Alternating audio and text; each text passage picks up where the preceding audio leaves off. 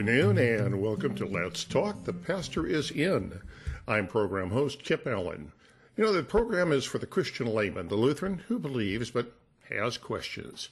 In short, well, the program is designed exactly for someone like me. You know, there's a lot I don't understand. It doesn't necessarily have to be something soul-shaking. It might just be something that's been on my mind for a while. Rather than getting into a deep theological discussion, a casual front porch-style talk with a pastor is often the best way to understanding. That's what this program's all about. Today's guest is Wayne Lawrence of St. James Lutheran Church in University City, Missouri. I have my questions. I'm sure you have yours. You can send your questions at any time by email to letstalk@kfuo.org or call in during the program at area code 314-821-0850, anywhere in the St. Louis area, including Metro East, or anywhere in the lower 48, you can call in toll-free at 1-800-730-2727. Pastor Lawrence, welcome back. Yes, it's good to be back. How are you, Brother Kip? I'm getting cabin fever. Don't know about you. Yeah. A little bit too, yeah. Oh, yeah, this is an interesting time that we live in right now. And, you know, what we're doing now, you know, the LCMS does not have the authority to tell individual congregations whether they should shut down or not. We're not that kind of an organization. That's up to the individual congregations. They know what they need, and they know what their situation is. However, a lot of them are now shut down and doing services by remote, and I understand that is perfectly fine. In fact, you know, we air our services. We air services here over at KFUO Radio as well. However, there's one thing you can't do over the air, and that's Holy Communion. Exactly. Now, President Harrison has actually written has sent out an email warning against something I'd never heard of, but I can see where this could happen, called in-house consecration. He says, don't do that. That is wrong. He warns against that, as does a number of other organizations within the LCMS. Now, maybe we should talk about what exactly is consecration, and why would this idea of home consecration be wrong? Yeah. Consecration is the setting apart of the elements, the bread and the wine, for holy use. It is when we use the words of institution in connection with the bread and wine for Holy Communion, and that's consecration. And so, you know, we believe that when we have the Lord's Supper, there's more than just bread and wine now, because it's consecrated and because we are taking and eating in a sort of a fellowship or communal meal.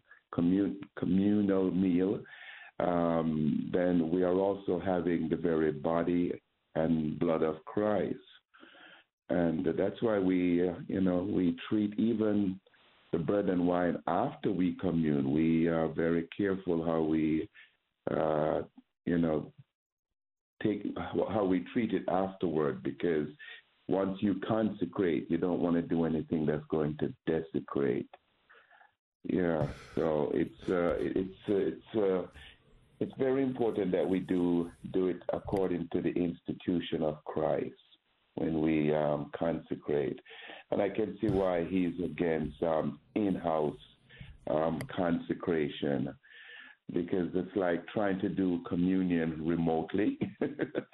You know, I can see why on the one hand why people would want to do that.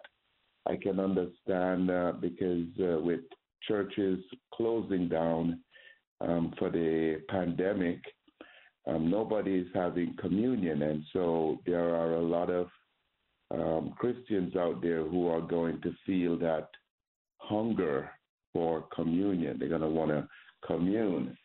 And, now that, we have all these technologies that we never used to have before, people are going to say, well, if we're going to use technology to spread the word, well, why couldn't we use it in this way also? They are mistaken, of course, but I can certainly understand the desire to want to do that, or the hunger for communion. You know, this is not the first time the church has been through something like this, but it's the first time that we have had the technology that make us want to remotely, consecrate, which, is what President Harrison is against, this kind of in-house consecration. In fact, I was reading something about the flu back in 1918, between 1918 and 1919, and that was also a time when the church went through something similar, when churches were closed down temporarily, and there were no services, no communion. And I imagine the Christians back then too must have had that hunger to take communion, and when they could commune again, that must have been a joyous occasion. And also, back in the days when you had what they call the circuit riders, Christians, even Lutheran churches didn't have communion every Sunday because they would have to wait until the circuit rider was in town, and he could consecrate the elements and distribute communion so that they could commune together. And so, we've been through things like this before. In fact, this hunger too, sort of made me think back of a situation that I had when I first came to St. James. And it wasn't until after maybe a couple of months, and I received a call, I think 2:00 one morning. And apparently we had a member that I had not gotten to know yet because I was new. And he was at home. He was dying from cancer. And he didn't think he was going to make it through the night. And he wanted to commune one more time before he passed away.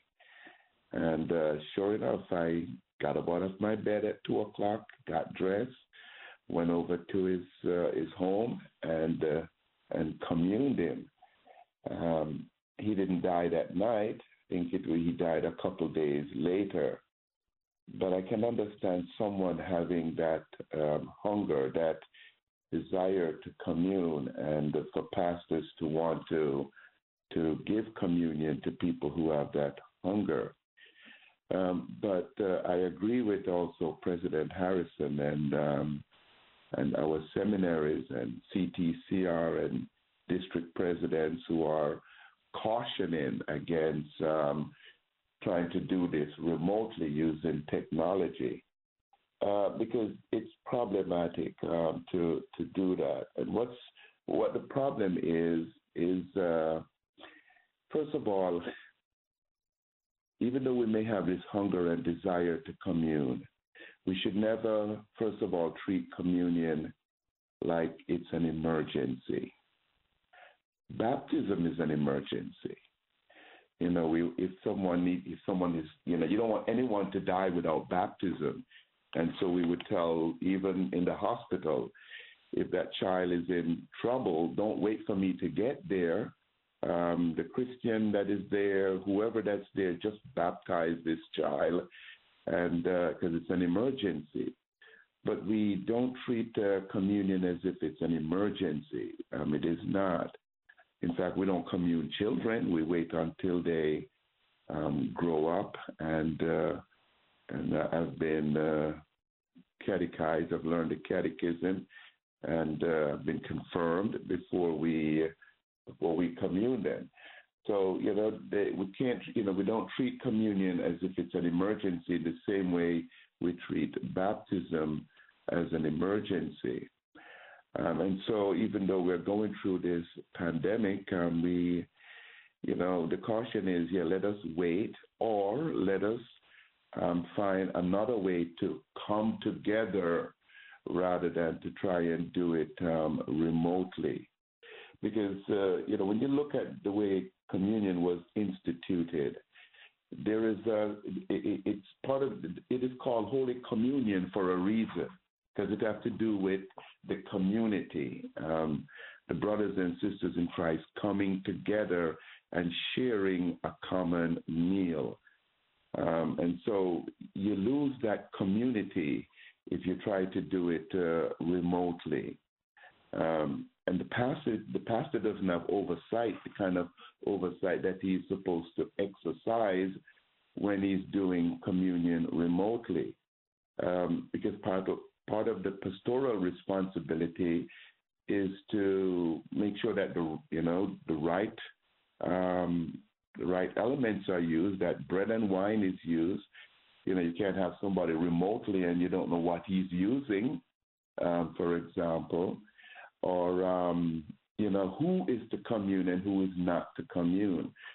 There's pastoral care that is involved in communion, but there is that communal part of it where you have to be together. When you look at even the way St. Paul talks about it, he says in 1 Corinthians chapter 11, he says, "For I received from the Lord what I also delivered to you, that the Lord Jesus, on the night when he was betrayed, took bread."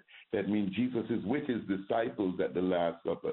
He took bread, and when he had given thanks, he broke it and said, "This is my body, which is for you. Do this in remembrance of me." Because in the same way also, he took the cup after supper, saying, "This cup is the new covenant in my blood. Do this as often as you drink it in remembrance of me. For as often as you eat this bread and drink this cup, you proclaim the Lord's death until he comes." So there is a part of the community there where you're pointing to this that we are doing right here and now, and not something that is being done remotely. It would be like you have bread and wine where you are at your house, and I'm saying that bread, that wine, I don't think that's the way it was instituted. And so, you lose the community and you lose the oversight if you try to do this remotely. So there is this caution to not do communion over some sort of service that is being televised somehow remotely. And that means, we're not even communing together, because one person could be playing the service, say, on YouTube. One person could be playing it at 8 o'clock in the morning, and another one playing the same service maybe 2 o'clock in the afternoon. We're not necessarily even communing at the same time or communing together if we're doing it remotely. So I really do understand this caution not to treat communion as if it's an emergency, and that now that we have the technology to do certain things, that we should go ahead and do it.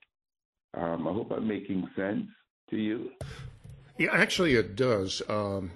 Because as you pointed, because I was going to ask you, because, I know that, I'm not ordained, but I could perform a baptism under an emergency situation. I cannot, however, consecrate the bread and the wine. Now, this is the other two-part question of this. The consecration, does the pastor have to be physically present before the bread and wine to consecrate it, which I would assume is the case? And secondly, when it is given out, it must be given out through an ordained minister. I can't give it to myself. I can't have a non-ordained person giving it to me. Is that correct? That is correct. That is correct. Because there is pastoral oversight that is a part of the institution. I can't just, in fact, even when I was a vicar, I was not allowed to consecrate the elements, even though I am right there in the chancel with my bishop. He's not going to let me consecrate because I'm not ordained. Even if I'm there, in the chancel with him. But he's going to consecrate, and I may assist him in distributing the host and the wine, but I'm not even going to consecrate. I didn't even do absolutions then because I was not ordained.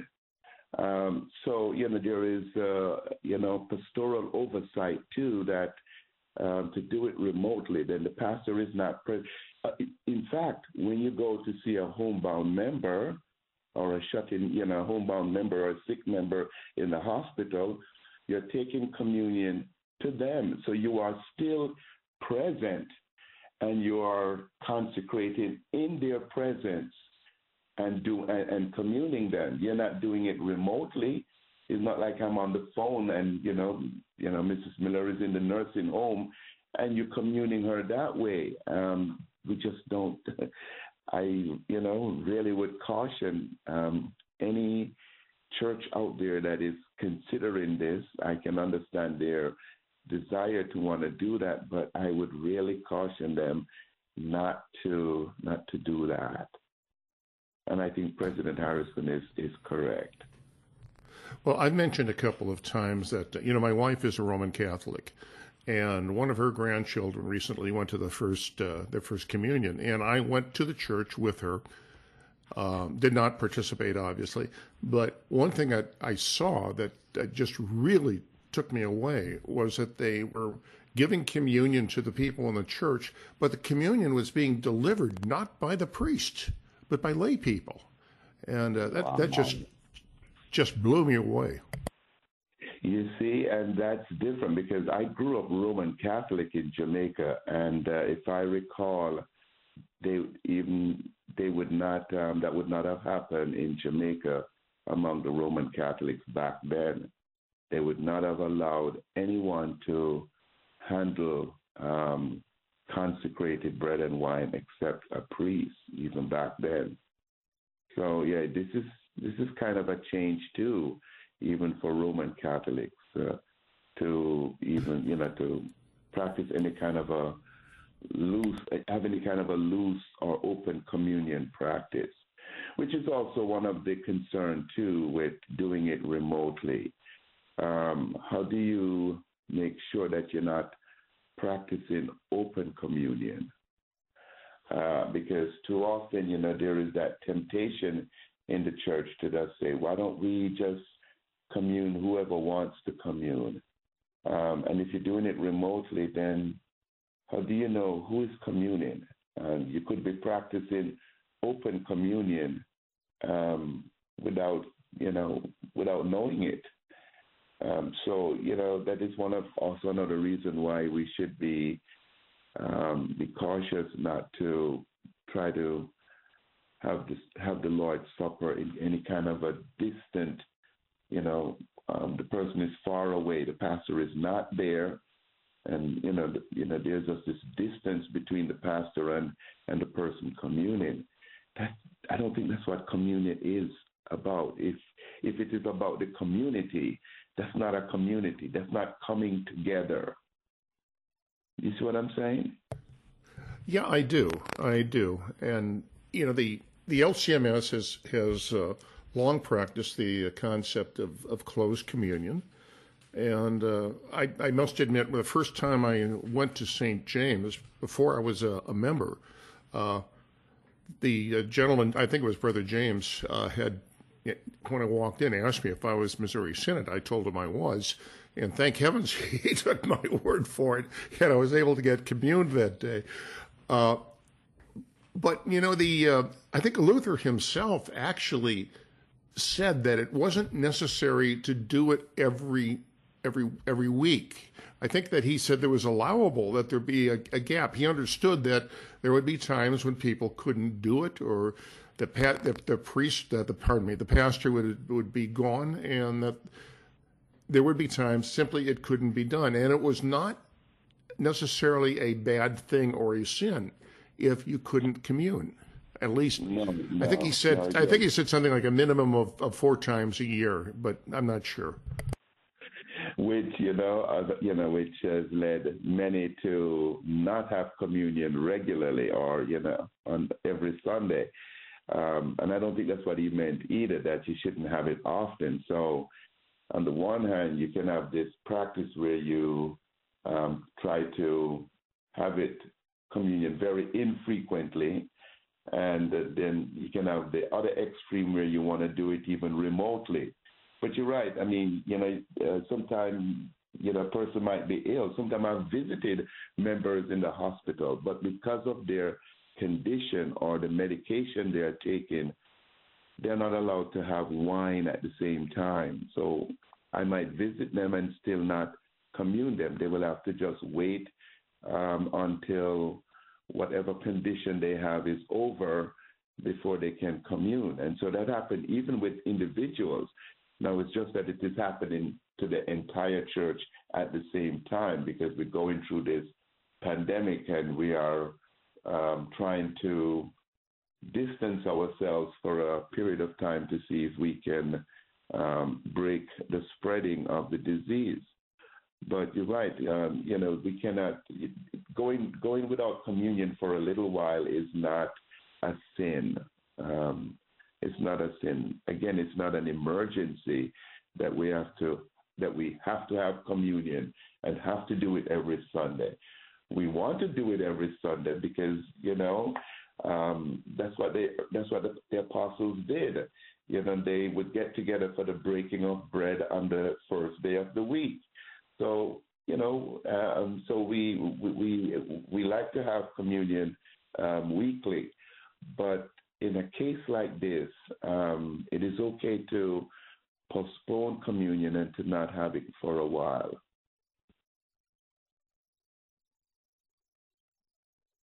Are you there? Hello? Hello? Hello? Are you there, Brother Kip? Hello? There we go. Can you hear me now? Yes, I can hear I you. found like that I sound like that silly commercial. Can you hear me now? Sorry about that. Had a little glitch here. Because we're doing things completely different now. I'm at home, you're at home, and Stephanie is at the station trying to put everything together, and we're having all sorts of fun. But the Lord provides. But in the early days of the church in America, in fact, I think one of the reasons why the Synod was formed was that there were these scattered congregations throughout the old Pacific Northwest and what have you back in the 1840s and so. And I know that one of my ancestors was one of the early pastors who went riding around to the churches. And he found that there were cases there where people were trying to perform communion. They were using one of the elders or someone they trusted to do the consecration. And actually, I think is one of the reasons why it was formed, because he saw that and knew immediately it was wrong, and he got together with Carl Walther and some of the others, and they actually were able to get the Synod formed. I think partially to take care of the situation, to make sure that all of these churches were following the same doctrine. Right. Yeah, that's part of what it means to being in this Synod, to walk in concord, to walk in agreement with each other doctrinally, and if we're gonna have, in fact, one of the things one of my colleagues said to me, I was talking to a couple of them about this practice, and one said, if you can commune somebody remotely, then you can also have remote members. Instead of having if my member moved to New York, that person doesn't have to transfer their membership then to a church in New York. They could still remain a member of St. James and just remotely be a member. And that's not how we do things. Because, part of communion is to be a part of the community. If a member of mine moved to New York, what do? I call the pastor closest to that person and say, hey, I have a member that is now living in your area. Can you go see this person? And even call the member and say, Pastor so-and-so is in your area. Maybe you should visit that church. Why? Because you want that person to be able to commune with brothers and sisters in Christ, be a part of the community. I don't try to remotely keep that person as a member. You transfer them. Even if they're going to be there for a while, then at least they should be able to commune in another church close by, rather than you try to commune them remotely. And then for that matter, why couldn't somebody join my church that is from another state? He doesn't have to be here to be a member. He can be a member even though he is far away. And that's not how we do things. We try to be members of the church that is close to us in our area, one that we can get to and be a part of the community when we have communion. But yeah, well, that was actually part of my story. When I joined St. James, and we'll go into that a little bit. But Stephanie's reminded me that we've got to take a break right now, and so we're going to go do that, and we're going to come back in about 2 or 3 or 4 minutes, and we'll talk some more.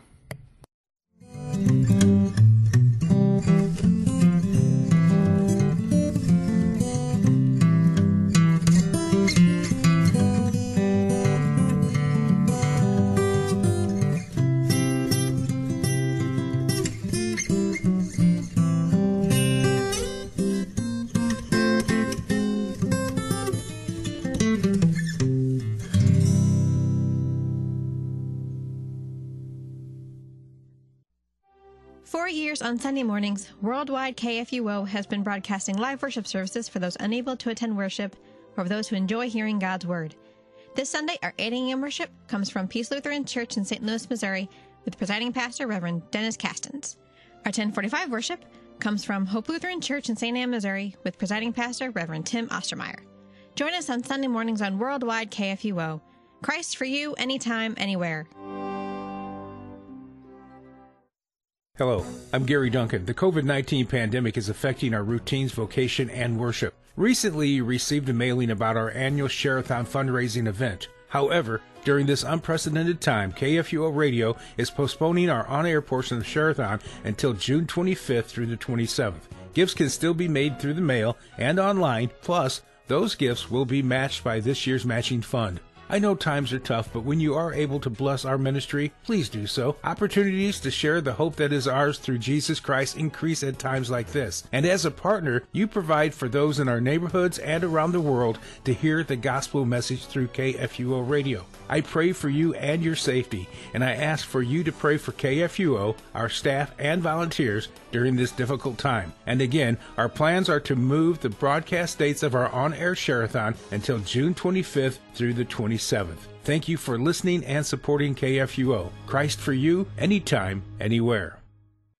Being pursued is a terrifying place to be. And unfortunately, we all live there.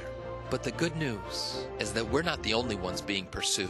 You and I have a Lord who pursues the pursuer. We have a Savior who will not let the enemy of his people have the last word. Pastor Ryan Tonetti, this week on The Lutheran Hour.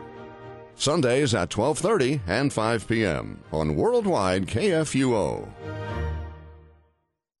A building in Washington, D.C. has established itself as an irrefutable repository to watch the transformation of the Bible over time.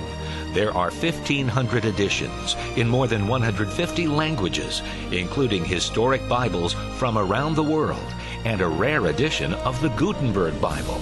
That building is the Library of Congress, established on this date in 1800 by signature of President John Adams. The opening of Museum of the Bible in 2017, less than a mile away, complements that historic collection. The Library of Congress continues to be an important resource for the study of the Bible and the historical impact of the Bible on Western culture. There's certainly room in D.C. for two vibrant and culturally relevant collections of historical and modern Bibles. This Book of Books. Brought to you by Museum of the Bible in Washington, D.C.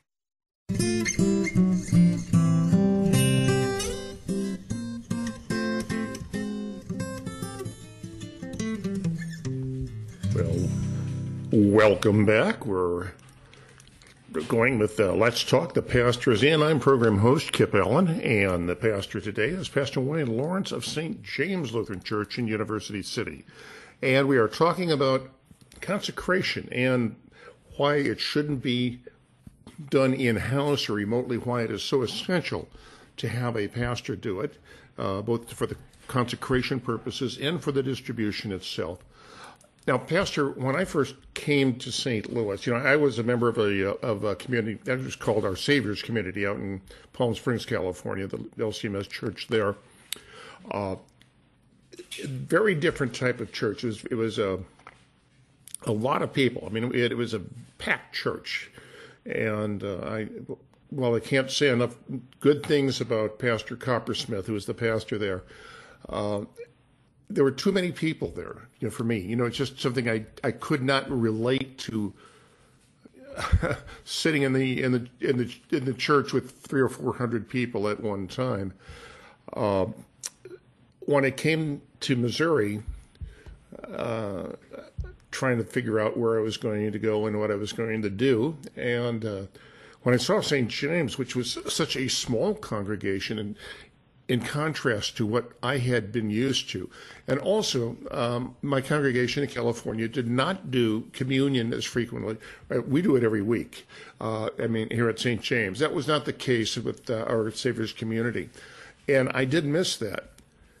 And when I first came to St. James, as I mentioned earlier, before I was a member, Brother James, who was the gentleman who meets us at the door, he obviously knew I wasn't a member, but he did ask specifically if I was LCMS, to which I applied.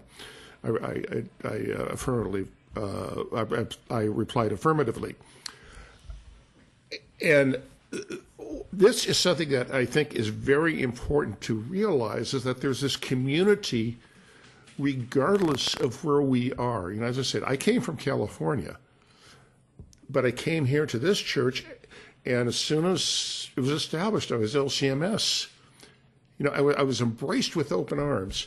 And this is something that can happen worldwide, nationwide.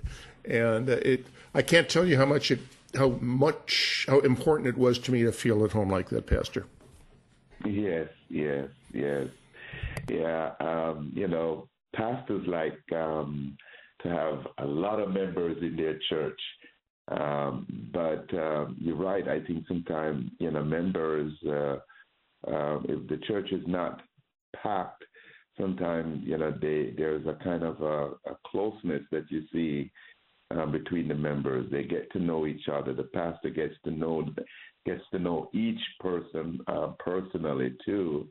And in big churches, you can't always know all your members. The way I know the members here, that's true. But also, one of the things I wanted to point to was how St. Paul was very critical of the church at Corinth because of their loose communion practice. If you notice, one of the things Paul points out in 1 Corinthians chapter 10 was the fact that there is a oneness that happens because you're sharing the same meal. And so there's a oneness between the people that are eating together.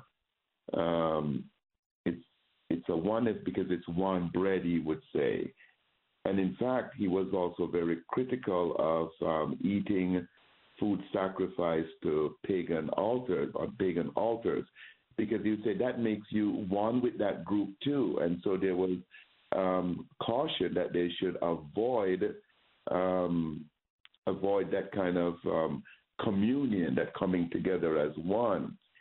And also, he would criticize them for having communion in a way where some of the members get drunk, and there are others who didn't eat at all. And he goes, that's not communion. You can't have one person eating and even getting drunk and the other person not getting anything to eat at all. So you could see that there was a sort of a community, a communal meal that was understood in communion, because he would criticize the Corinthians for not observing that community, that communion meal that they are supposed to have. So, to do it remotely, again, that is what I think is missing, is that community, that coming together of the brothers and sisters in Christ to break bread together. Remotely, that just doesn't work. Yeah, I remember between the time I moved from California and by the time I went to St. James, there was a period where I had not been to church for a variety of reasons. And one of the pastors at the IC was a good friend of mine, and we were talking one day. And I was trying to justify why I didn't really think I needed that to go to that church that often. And I remember he just looked at me and he simply said, Kip, you need the bread and wine.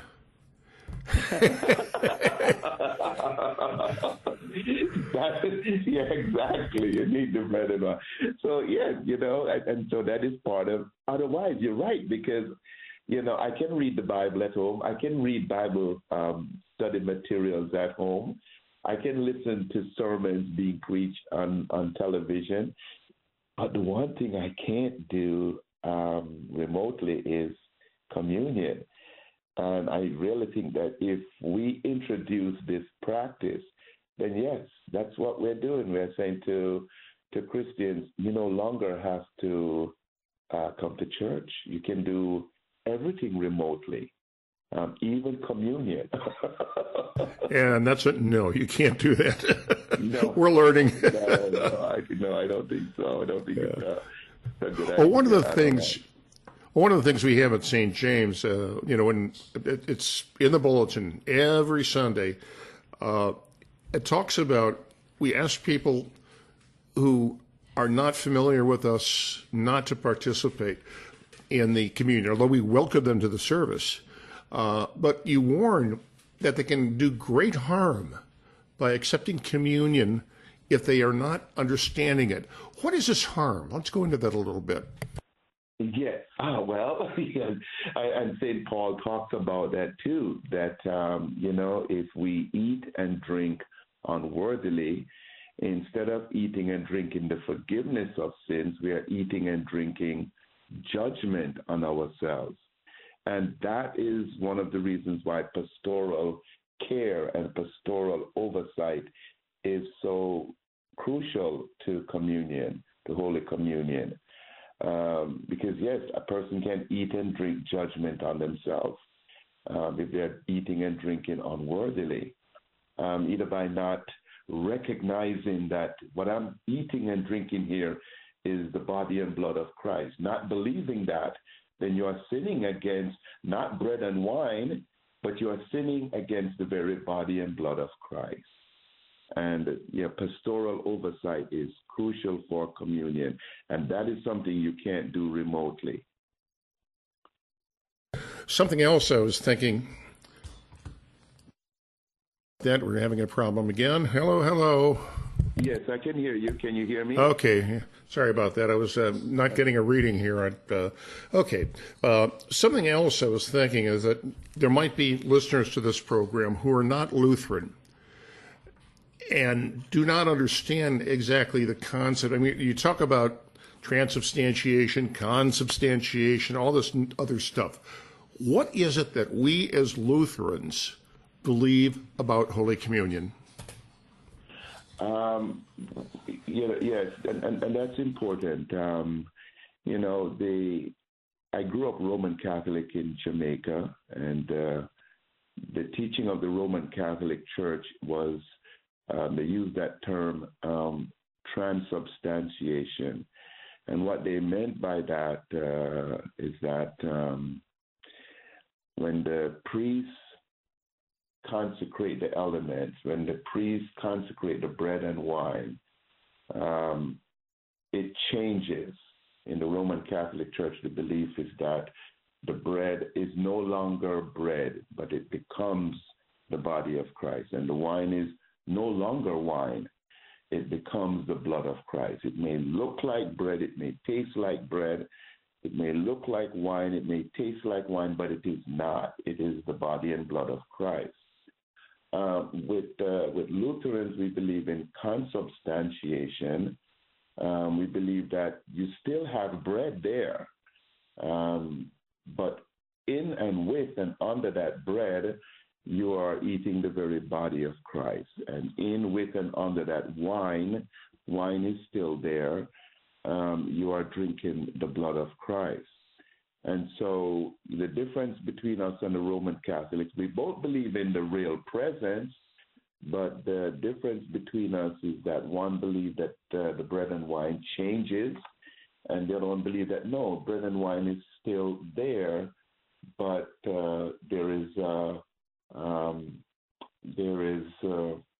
body in Christ become present in with the bread and wine for us to eat and drink. There's a communion, yes.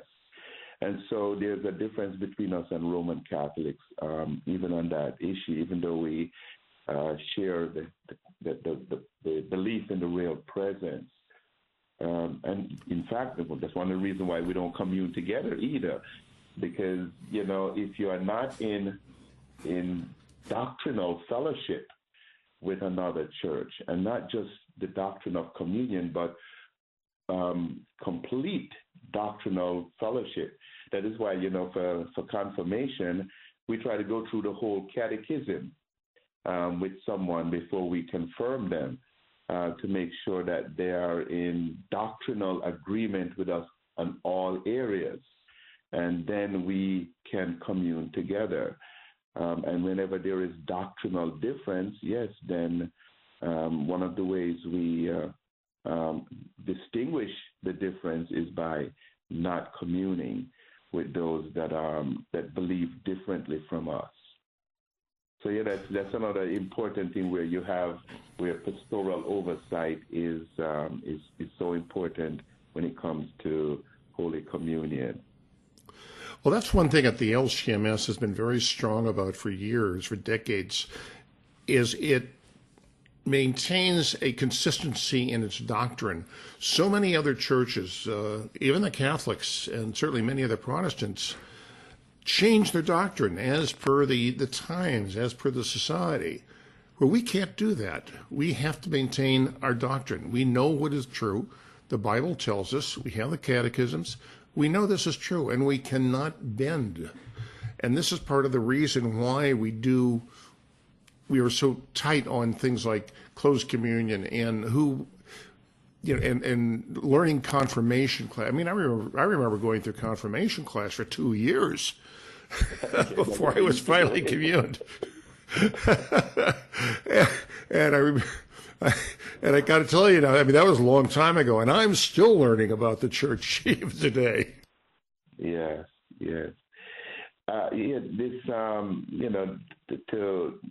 In fact, that is one of the reasons why I think there is this caution coming from President Harrison, from the seminary, from CTCR, from district presidents. Sorry, 1 second. Yeah, there is this caution because anytime you start to change your practice, those two things go hand in hand. 1 second. Yeah, those two things go hand in hand, doctrine and practice. If you start changing your practice, eventually your doctrine is going to change. And if you change your doctrine, your practice is going to change. And so, there is always this caution about don't change your doctrine and don't change your practice. Keep them together because they affect each other. And so, right, I mean, that's one of the things you're noticing with communion and so forth, and just our church body in general. Why it seems so conservative to outsiders. Why is it you have to do things this way? Well, it's important that we keep our doctrine and practice together, because they do affect each other, you know? Oh, yeah. Hello, there we go. I'm sorry, I'm having having all sorts of problems here. But, you know, that's it. And that was one of the big reasons for the split that the LCMS had back in the 60s, where there were those who somehow believed that the doctrine could change from the revealed truths. And right. Because there was clearly, you know, a break with a doctrinal understanding. I think the split, if you're referring to the split that happened in 1974, and it was about that was the time when they split over the scriptures, whether we believe the Bible is the Word of God or not. And, you know, again, here is, you know, if we believe the Bible is the Word of God, then we look at what the Bible says about communion. And then, you know, we arrive our doctrine from the Bible that as to what communion is and how communion should be practiced. And that's important. Now, if you're going to just depart from that, then here comes the question again, you know, are you getting your doctrine from the Bible? Are you looking at what the Bible says about communion and the way communion is to be practiced? If that's not what's informing your practice or your doctrine, then you're right. Then that would create a problem even within our synod, and we certainly don't want another one like that.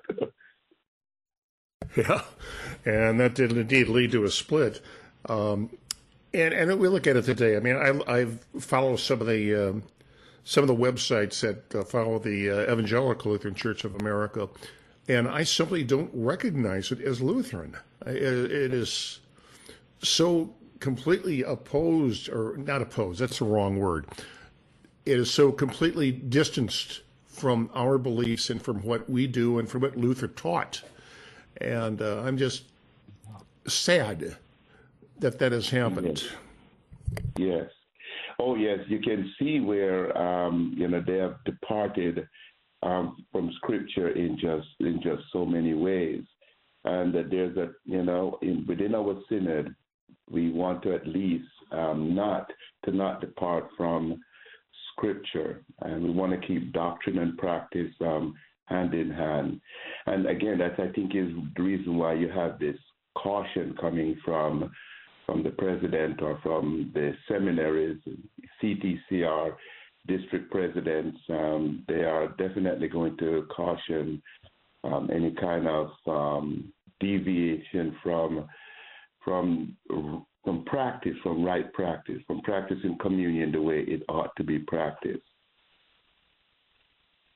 Oh, do we have advice? You as a pastor, let me ask you, do you have advice for people who are not able to go to church but are hungering for communion?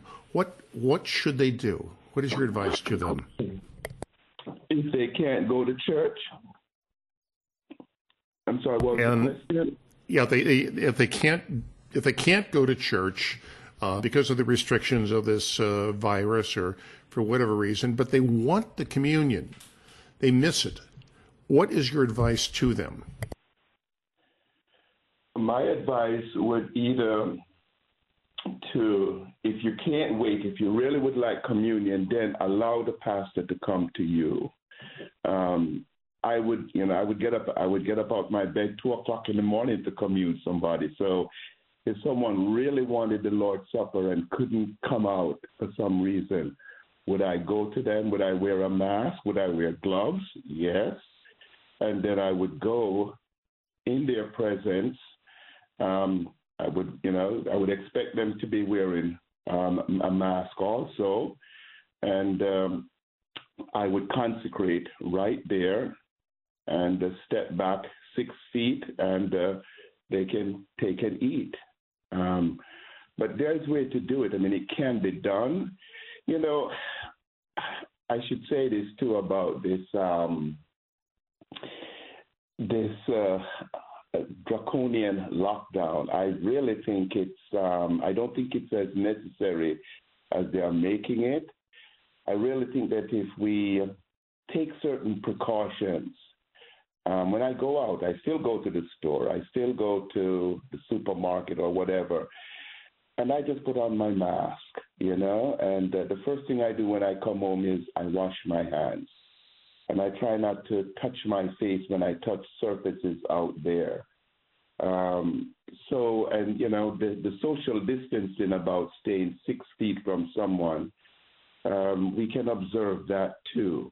In fact, we still have services at St. James. It's usually about 7 or 9 of us there, and we sit a good 6 feet or more than 6 feet from each other. We don't shake hands, we don't hug. And I put on, you know, one of those, those gloves that you use when you're serving food. I put those on my hands before serving communion. So, it can be done. In fact, there are priests and pastors who are willing to meet members in their parking lot and commune them there. But I think it's important that at least the pastor is present with the bread and wine, and the person also that is communing is present, and the consecration happens in their presence. The distribution happens also in their presence. So even if you had 10 cars pull up in the parking lot, could I go out there and consecrate for them and serve them communion? Yes, but we are all together in that same place.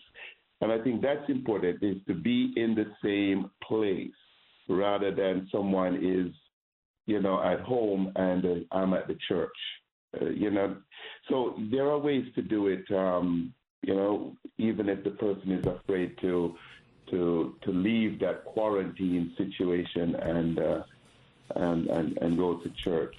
Because even President Harrison has also... Go ahead. Okay. President Harrison has also said, that we have to keep in mind both the fourth commandment, which means we have a certain obedience to the civil authorities to follow what their directions are, and then, of course, the fifth commandment, where we do not want to do anything that puts our fellow people at risk. True, but even the members that are self-quarantined, they go to the store, In fact, my wife run into some of our members at the store, some of the ones who are high risk and should be at home. They still go to the store, but what do?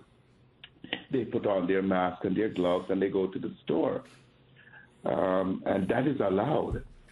So, if someone wanted me to come and see them in their home, wearing a mask, wearing gloves, and they're wearing mask and gloves, I would do that too.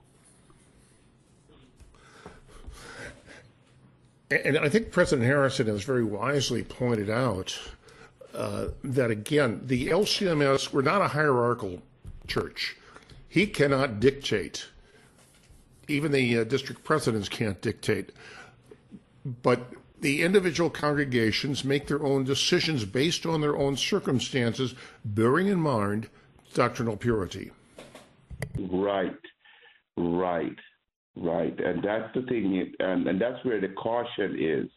The caution is, you have various situations, but how do we move forward and still maintain doctrinal purity under the circumstance? We have this pandemic going. How do we maintain doctrinal purity while we take care of the souls of the people that God has put in our care? How do we do that? Well, Pastor, we're coming into the final minute of the program.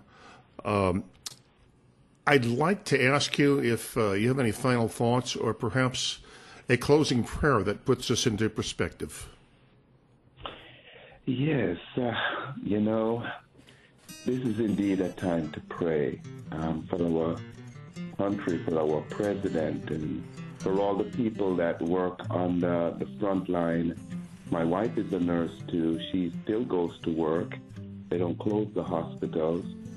And, my prayer is that the Lord would remove this pandemic from us, that He would enable us to trust Him even during it, and that He would remove it from us, that the Lord You've been would listening to The Pastor Is In. all these people in our care, the church, the hospitals, our president, and grant them the calm spirit that they need in this time.